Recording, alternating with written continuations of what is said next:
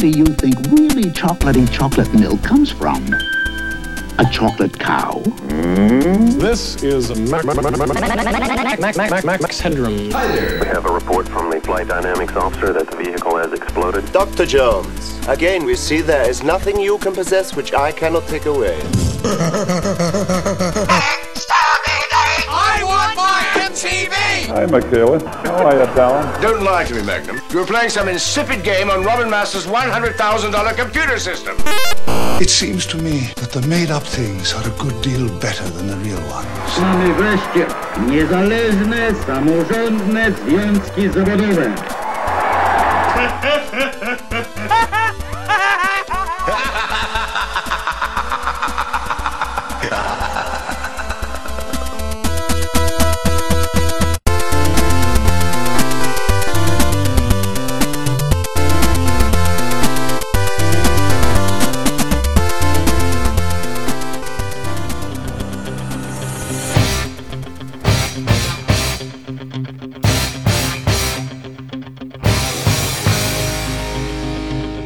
I'm Spun Encounter Guy. Thanks for stopping by. We're back in our favorite decade, and on this episode, we're sharing nostalgic stories, mostly about sports, but we also have one guest who will close out the podcast telling about his family's life and eventual escape from 1980s communist Vietnam. But first, let's play ball.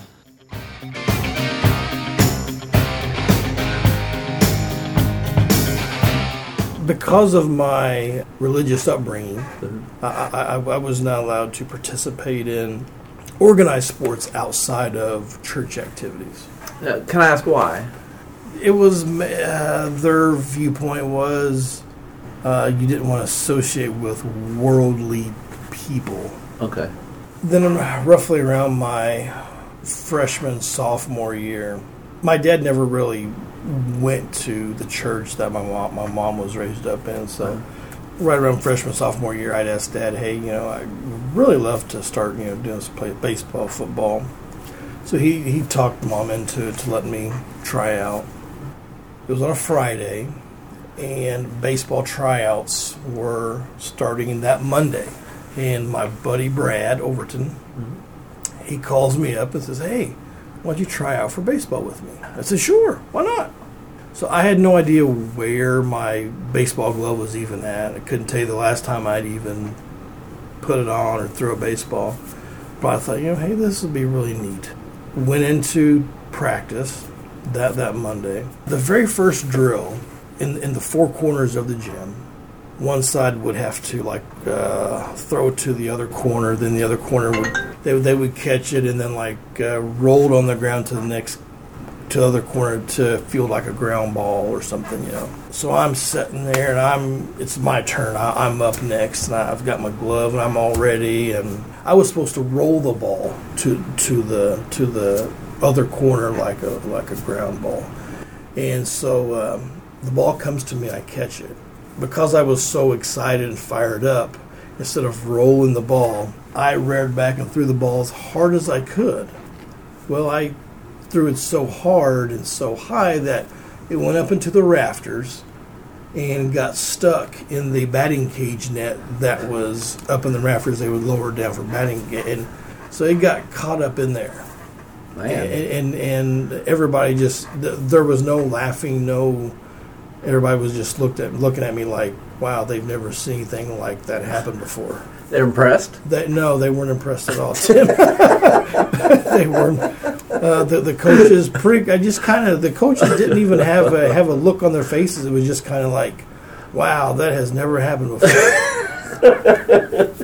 Next up was we went outside and we were in the outfield and they were hitting balls to the outfield and used to catch a fly ball.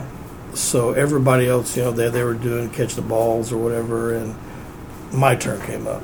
So I'm in the right position, hit my glove, I'm ready to rock and roll, and here comes the hit, and it's high, and I'm sitting there, and I'm just standing there and sitting there, and I didn't move at all. I guess I thought that they were going to hit the ball directly to me, but the ball was way over me. I didn't try and judge it, or I just stood there and I just watched it go over my head. And so I ran and got the ball, and then I was supposed to hit. After you caught the ball, you're supposed to throw it to the cutoff man.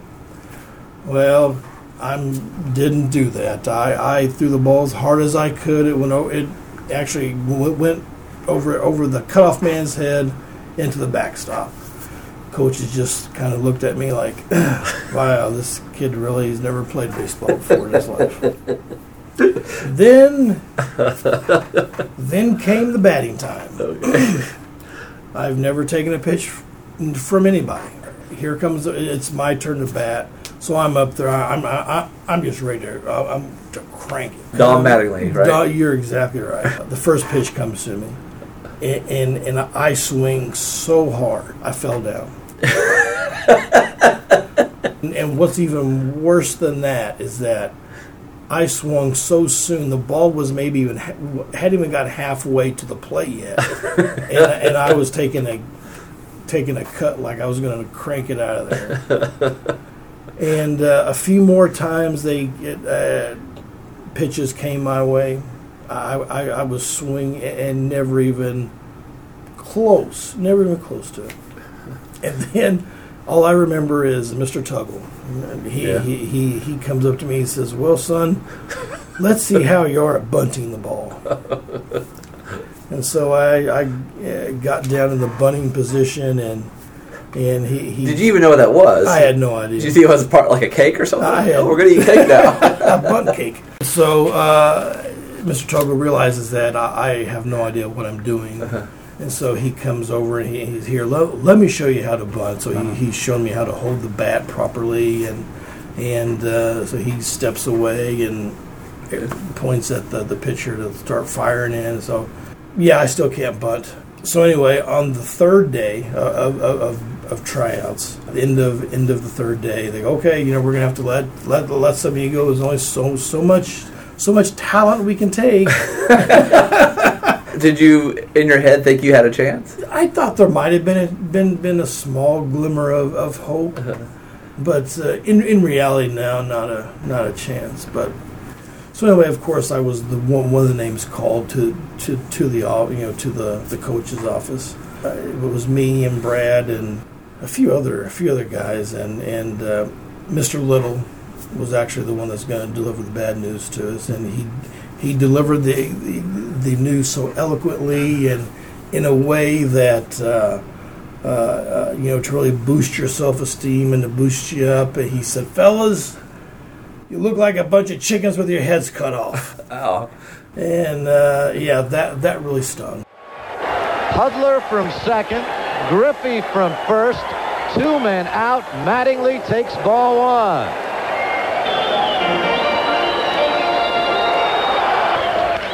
Right field, way back, say bye-bye and good night. The Yankees win it. Don Mattingly, 3-run, 2-out, 9th-inning home run for a 9-8 victory. So my senior year, I'd always loved baseball, and I played baseball ever since I was a kid.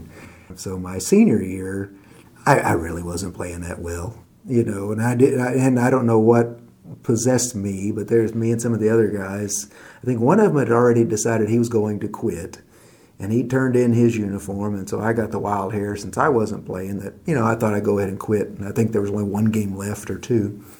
So I went ahead and quit as well. And, I didn't consult with anybody, didn't talk to my parents or anything, so I just thought I wasn't getting a fair shake. And the sad thing was, the coach and I had a pretty decent relationship. I'd even mowed grass with him one time over the summer. And so for the longest time, I'd been angry about that just for years and years. Oh, well, flashback a little bit. So the assistant coach, he told me, he said, "This is something, if you do this," he said, "you're going to regret that for the rest of your life."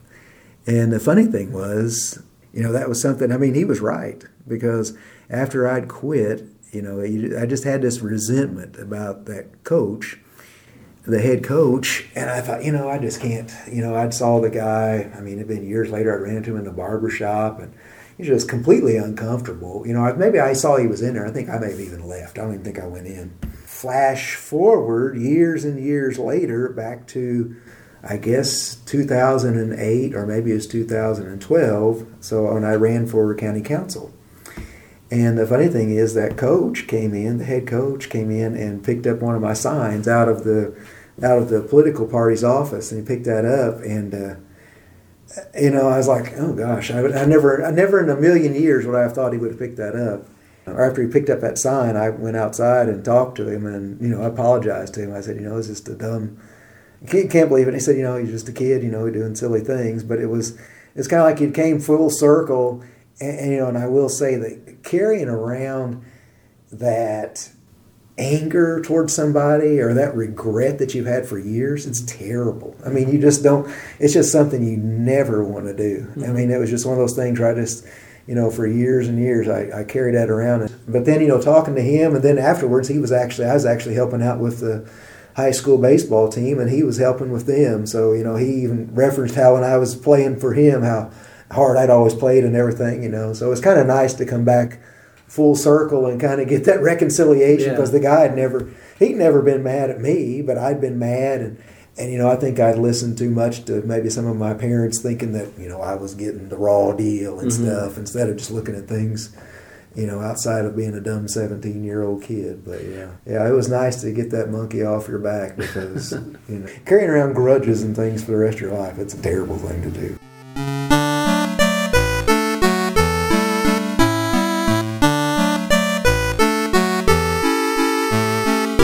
In track, one of my best friends is Rodney Williamson, and he was our pole vaulter. And I don't know why he kept pole vaulting, because he kept hurting himself. He snapped a pole one time that impaled him in a butt cheek. Oh my goodness. One time I was done with my events, and I was catching the pole. Whenever he'd pole vault, it falls back and you catch it. Well, he came down, he missed the pit totally and broke his tailbone. They had to drive the ambulance out and get him off the mat. Wow.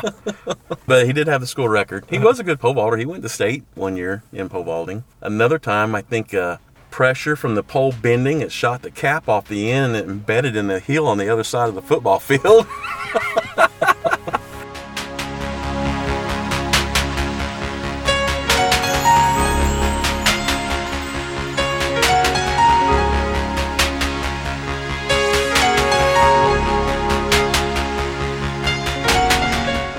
I always loved gym class, which I guess most people hated it. I always loved running. I loved playing all the sports. I loved doing all this stuff. We all had lockers. They all had padlocks. I started realizing that my gym clothes were being stolen every time I would replace them. Who would want them? I don't know. And I think my name was even on the shirts. But every day I would go to my locker, and my mom had paid for replacements several times, but they were being stolen. My lock was never missing. So either there was a hole in my locker somewhere, or someone knew my combination and they were just doing it to mess with me.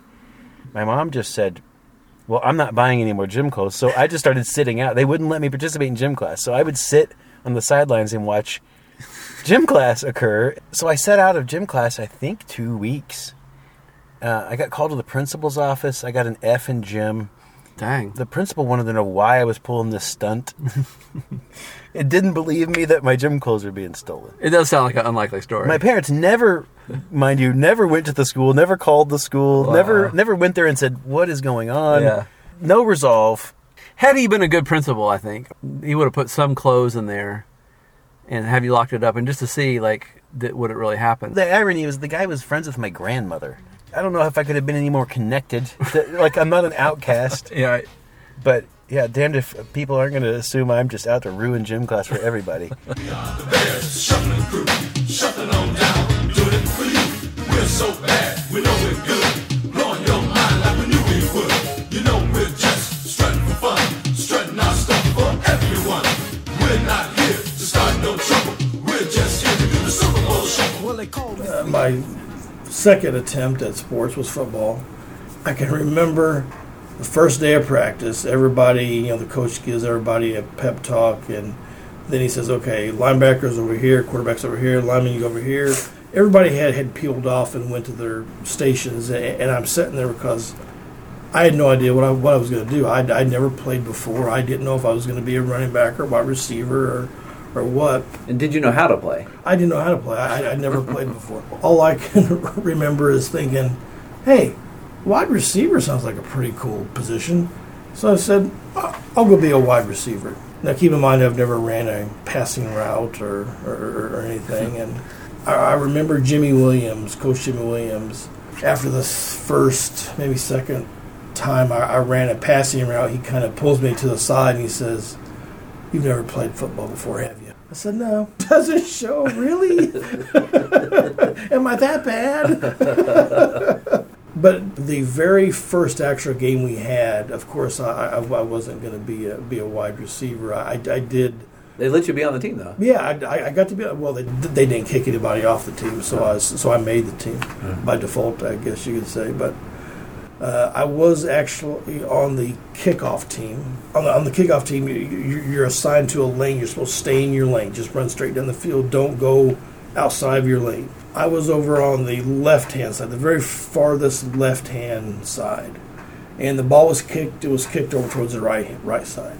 All I remember is running as hard as I can, running in front of other people to the ball, because I thought, I'm really going to impress them. So I'm running as fast, as hard as I can. And, well, the receiving team caught the ball, and they're building the wall, and then the guy that caught the ball is behind the wall. And for some reason, I thought that it was just going to be a piece of cake for me to just prance right through that wall. All I remember was some guy hit me so unbelievably hard. All I could hear is people go, "Oh!"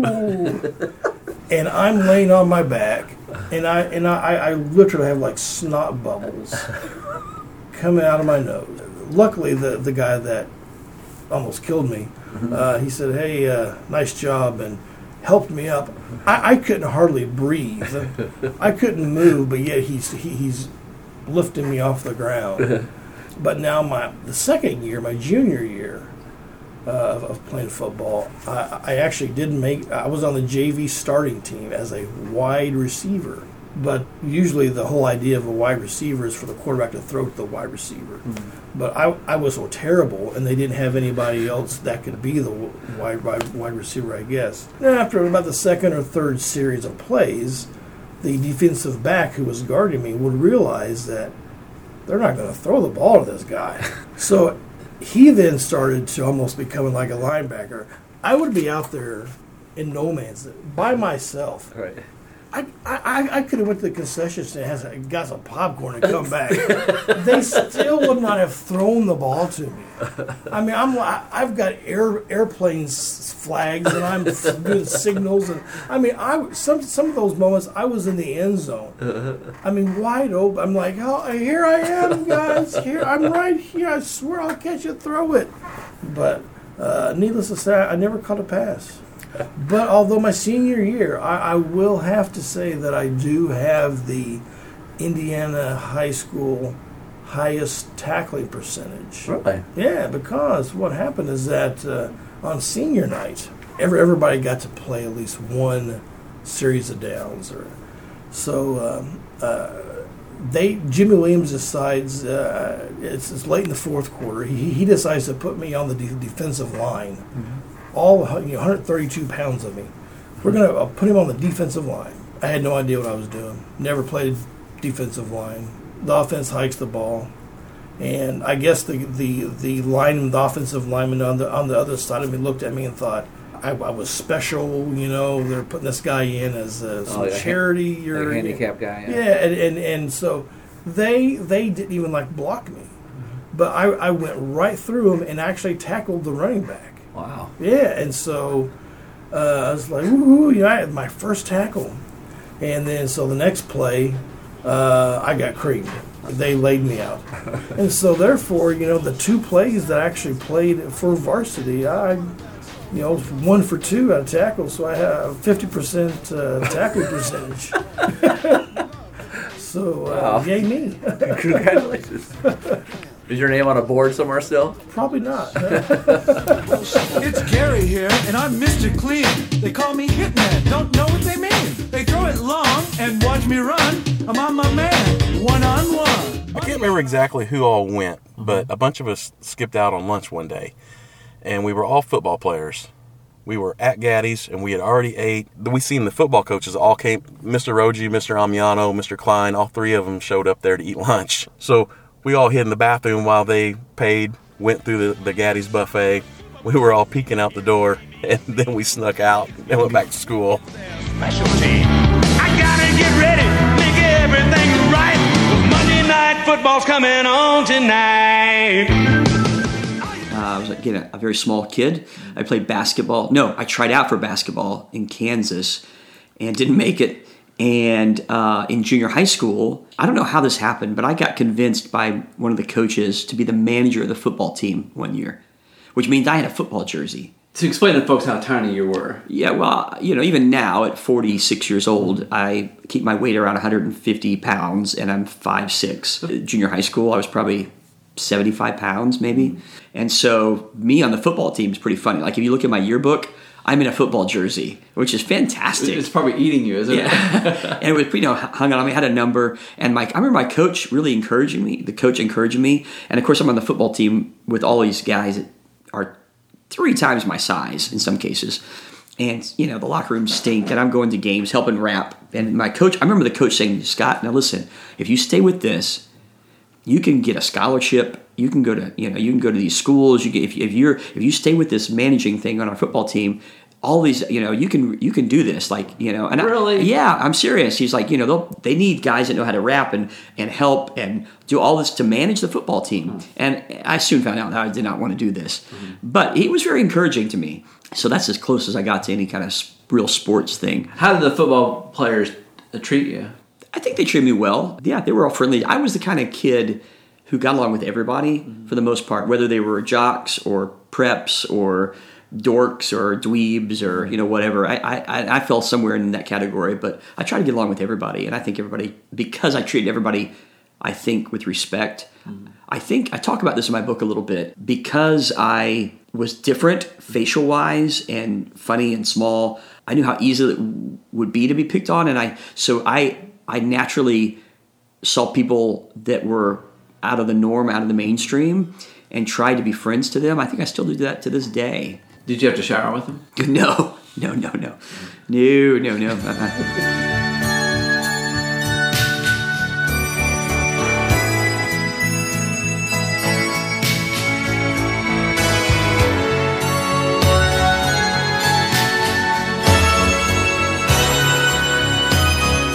Unfortunately, I get very competitive, and unfortunately, the competitiveness of me blinds me to my own faults. And my senior year of high school, very last soccer game, and John Bertram was my coach, and to this day, that man had been so influential in my life. He was hard on me, yet kind of in a way that I needed it because I was so pigheaded and not listening.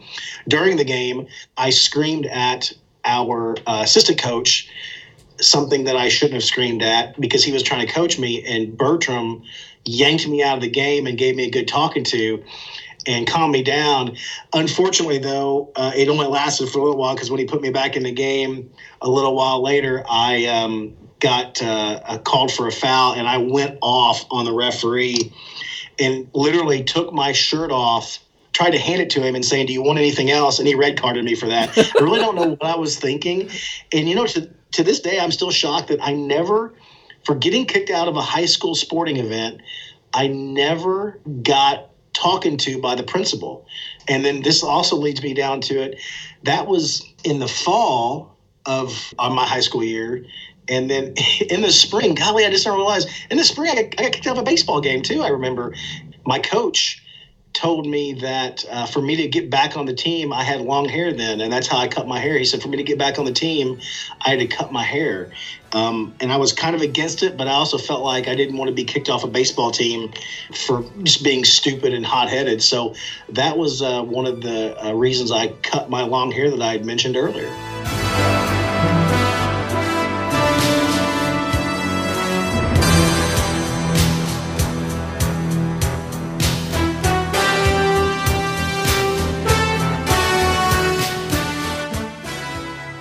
In the summer when we had 2-day football practices, and I was at Eric Wildman's house, and I was being a butthole to him. I don't know why, but I wasn't going to give him a ride to the football field. And he lived on First Street just down the road. I went to leave, and he jumped on the back of my car, and he rode on the back of my car until we got into the parking lot for the swimming pool parking lot. And I zigzagged back and forth, and I didn't intend to. I thought, now think, in hindsight, there's nothing really to hold on back there, but I didn't really think it would happen. But I rolled him off the back of the car, and he tumbled across the parking lot. Then it was kind of embarrassing because I had to go into the coach's office right before football practice and be like, Mr. Roji, I got to take Eric to the hospital because he's kind of beat up. He fell in the parking lot. Sand floor. Now show me wax on, wax off. Wax on, wax off. Wax on, wax off. Hey, wax on, hot. Wax off, hot. Concentrate. So, in the basement of our church, once a week, there would be karate lessons, and they were free as long as you went to church. My uncle started doing karate, and it was like quite a few, there might have been 20, 25 people down there. I think it was on Wednesdays. And so I went down for a couple. I'm not a coordinated person. I don't dance. You don't get jiggy with it? I mean, my hands. Okay. I strum. Okay. A nod, a toe tapping maybe. Either you have it or you don't. So I went to maybe a month's worth of karate lessons, and it wasn't very individualized. It was learn these forms, bring it up to the leader, do your forms, you get the first belt, memorize the next set of forms. It was a very self-starting kind of thing for a group exercise. I wasn't really feeling it, didn't really enjoy it. Then I look over and realize your dad was doing it, and you were there quite a bit. But you weren't in participating. No. So while I'm sitting over there watching the forms, I realize you just have a poster board out. You would do these, what I call cross sections. Part of it above ground, part of it below ground. But I really latched onto that. I thought it was hilarious because you had a cross section of a piece of earth, and above ground you had a farm, a house, a neighborhood, and then you had like silos, and then going down from the silos, you had stairs, an elevator going to the deep earth, and then down there there's huge caverns. This was a drawing? You had huge caverns with missiles, stacks of ammunition, people down there talking to people, groups. And it was a whole, this is a cross-section of part of, I don't know where. And Boonville, probably. And I got such a kick out of that. And all I wanted to do was being creative. And didn't know how I wanted to be creative, but that was certainly like a beacon there. This looks fun. And of course, that was frowned on. What are you doing? Like I sent you to karate lessons and you're just drawing. And what is this drawing? The whole thing was to get church attendance up. Yeah, it's a good strategy. But then I started realizing that the favorites, the people who were doing really well, they were never at church. They're just he couldn't afford to not have them anymore. He'd spend all this time helping them go to all these tournaments and do all this stuff, and everybody wanted to be Ralph Macchio. And that place smelled like dirty feet. Billy Bob Brubeck, University of Texas, right guard.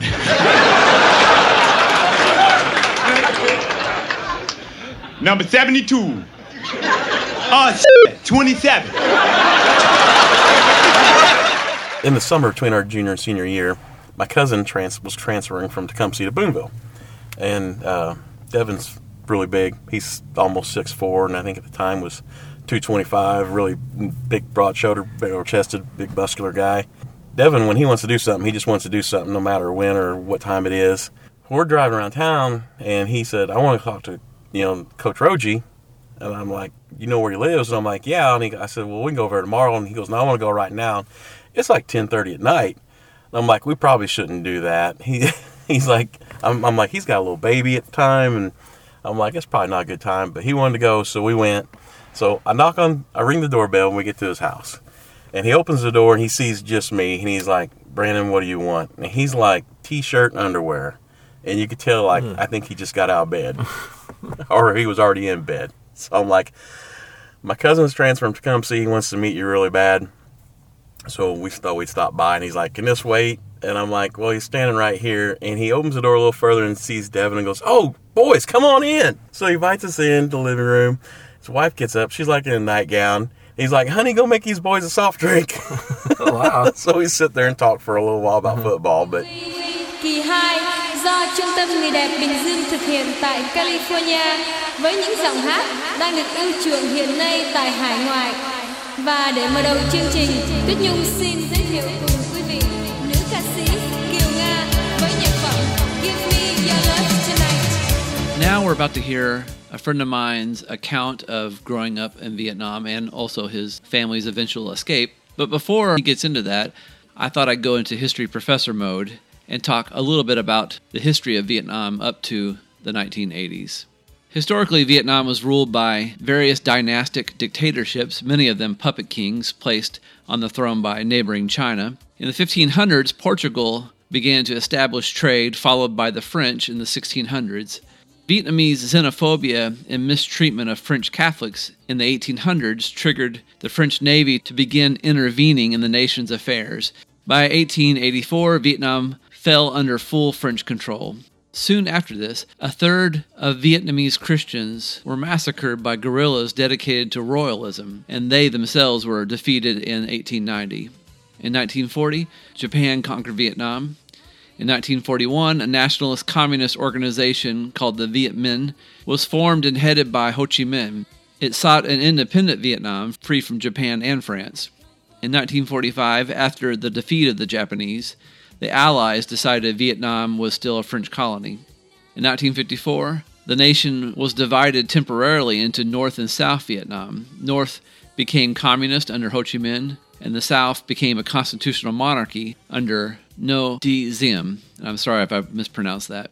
The North was backed by the Soviet Union, China, Khmer Rouge, and Sweden, while the South was supported by France, the United States, Laos, Taiwan, and Thailand. It was during the 1950s that Vietnam became almost the sole project of the United States, starting with President Eisenhower, and was a conundrum for every president, Democrat or Republican, up until President Gerald Ford in the 1970s. In 1975, the United States finally pulls out of Vietnam, and over the next year, over 30,000 Vietnamese were executed by the Viet Cong communists. Thousands more are imprisoned and tortured.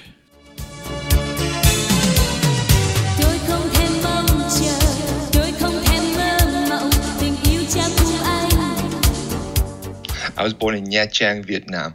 I was born in 1982. My family history, we lived in southern Vietnam. The city was Nha Trang. My grandmother was from the north. Unsure which part of the north, but that's just how we would call it. From the north or from the south, because in Vietnamese, the word north is Bắc, and we would just call them from Bắc, and that's it. From the north. So my grandmother moved to the south, and I'm not sure where my grandfather is from, but he died when I was very young. And my father, who is from Hue, met my mother, and we started a family in Nha Trang. What is your city or town? Is it a town or a village or? It's pretty modernized. I wouldn't say as big as Ho Chi Minh City, but it's close to that. During the Vietnam War, how did that affect your mom and dad and maybe your grandparents? Do you know? I've only known what they tell me because when I was born, all that was past. Right. We were still seeing the repercussions of it, but I was not there for any of it. My father was in the war. He fought for the South. Mm-hmm. And where he was in Hue, I think that's pretty far up north. He could have fought for the north if he wanted to. It affected us in a big way. We are here in America now because of the war. For my father, after the war, he got jailed. And then after he was out of jail, he decided that he didn't want to have his family raised in this kind of a country. So we started the whole journey to America, which is him coming over here first, my mother and I staying back there. Oh, he was jailed. From what I know, he was pretty high up in the ranks, where he was training American troops to when they were coming over on the tactics or the land or whatever it is. But he was higher up in the rank. And when the war ended, I'm sure his name was in all the books, and they knew who he was. And because he was on the other side, not for any particular reason, but because of that alone. He'd been a traitor to the country in the eyes of the communist. Yes. So what about your dad's experience in jail? Like, how long was he there? Did he talk about what happened there, how he was treated? He was there for 5 years, and when he got out a couple years later, Mom and him had me. I remember a story. I hear it's horrific. I hear it from my mom, and I hear it from him from time to time.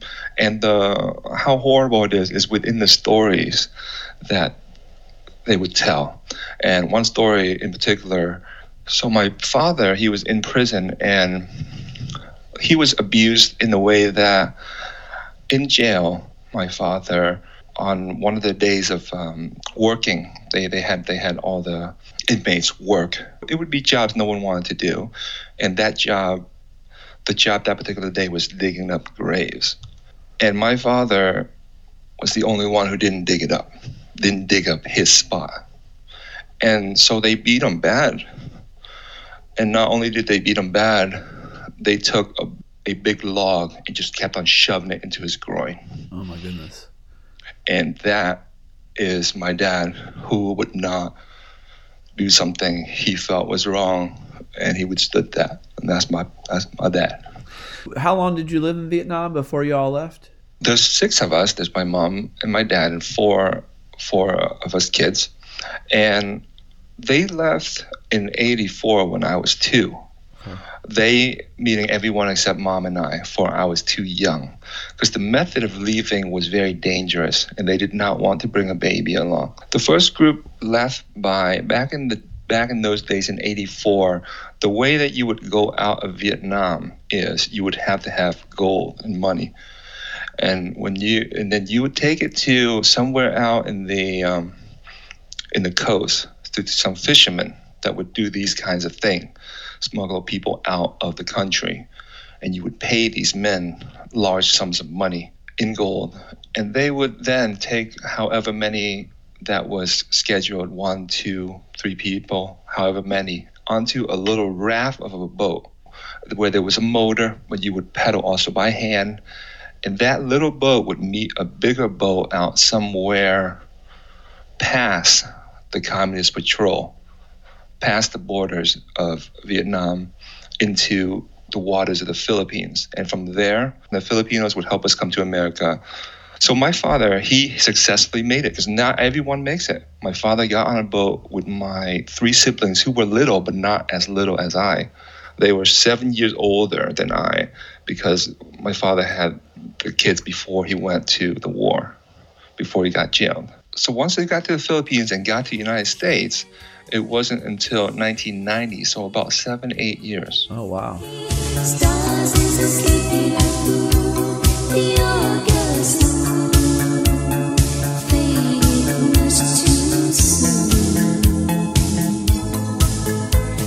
I do want to tell about the TV broadcast. The TV broadcast is very interesting in Vietnam in that in those days, in the evening time, you would have, before supper, there were these big speakers that would play songs, communist songs. And then somebody would come up and speak about the heroism of somebody. It would be, I think you call it propaganda. Sure. And that's what we would hear in the evening time, a loudspeaker. And they would have it strategically placed around the market and around town so that people would hear it. It was just a normal thing for us. Then after that, every night we would have the news, 1 cartoon show, and 1 movie every night. And it was from 7 to 10, and that's the entertainment that the whole country got all at once. Mm-hmm. The same movie, everybody watched the same cartoon episode. The cartoon was always Warner Brothers. It was always Tom and Jerry episode, Popeyes.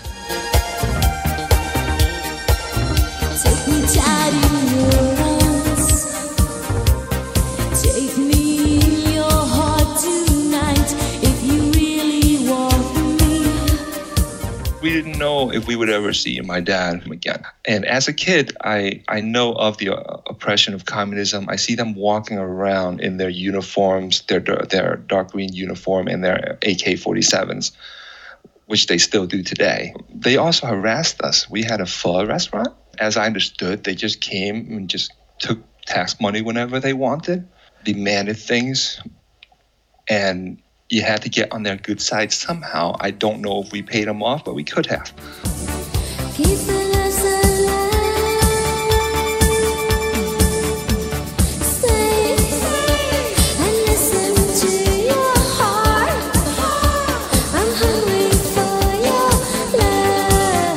So back then, it wasn't as easy as picking up your iPhone, obviously, to call across to another country. It took many years, actually, for us to be able to talk to Dad. Mm-hmm.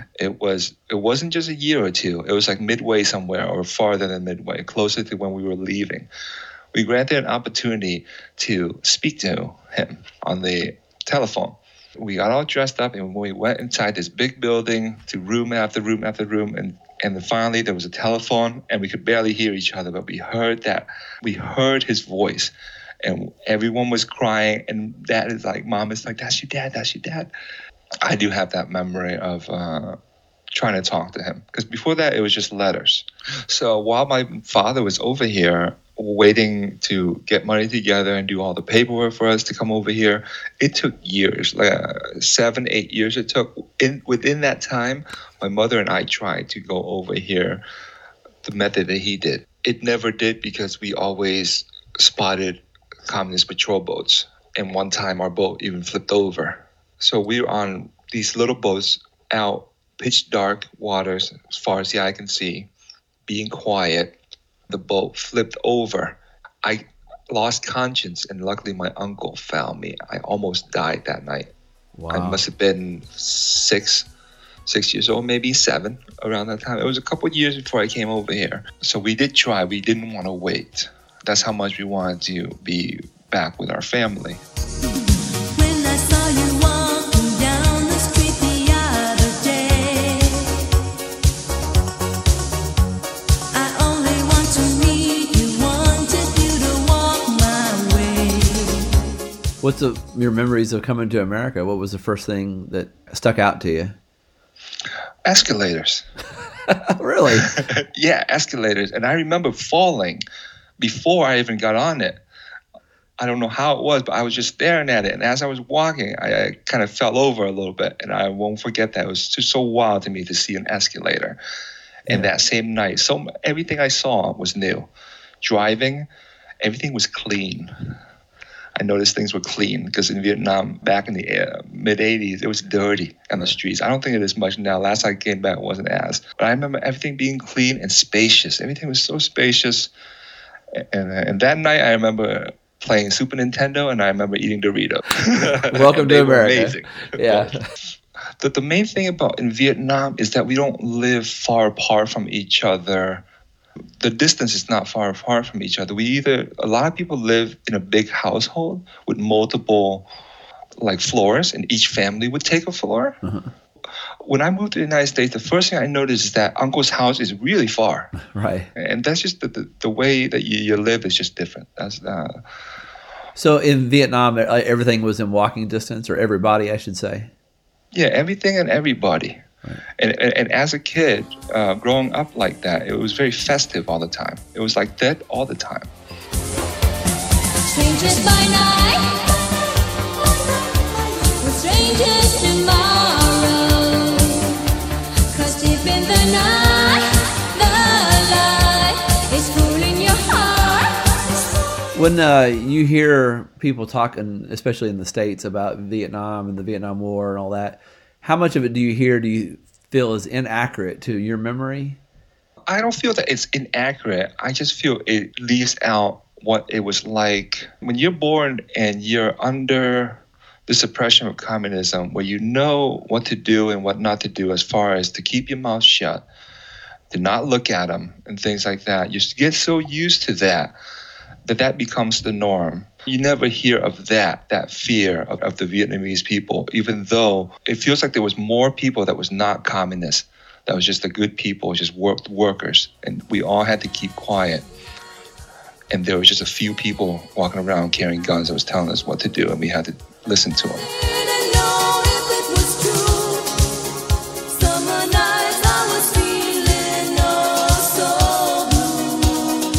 If you're still in an 80s mood, you might give In the Corner Back by the Woodpile episode 217 a listen, where we share tales of epic parties, bullies, and fights. There's also episode 223, which is a Songs from a Roller Rink Dumpster episode, where we chat about musical artists that never did get the due that we think they deserved. In the Corner Back by the Woodpile is produced by A Closet, a Pocket, and a Suitcase. You can find this podcast on iTunes, Podbean.com, Spotify, and Stitcher. If you would like to send us some love letters, you can email us at spuncounterguy@hotmail.com. We'll see you next week. Whoa, bye-bye.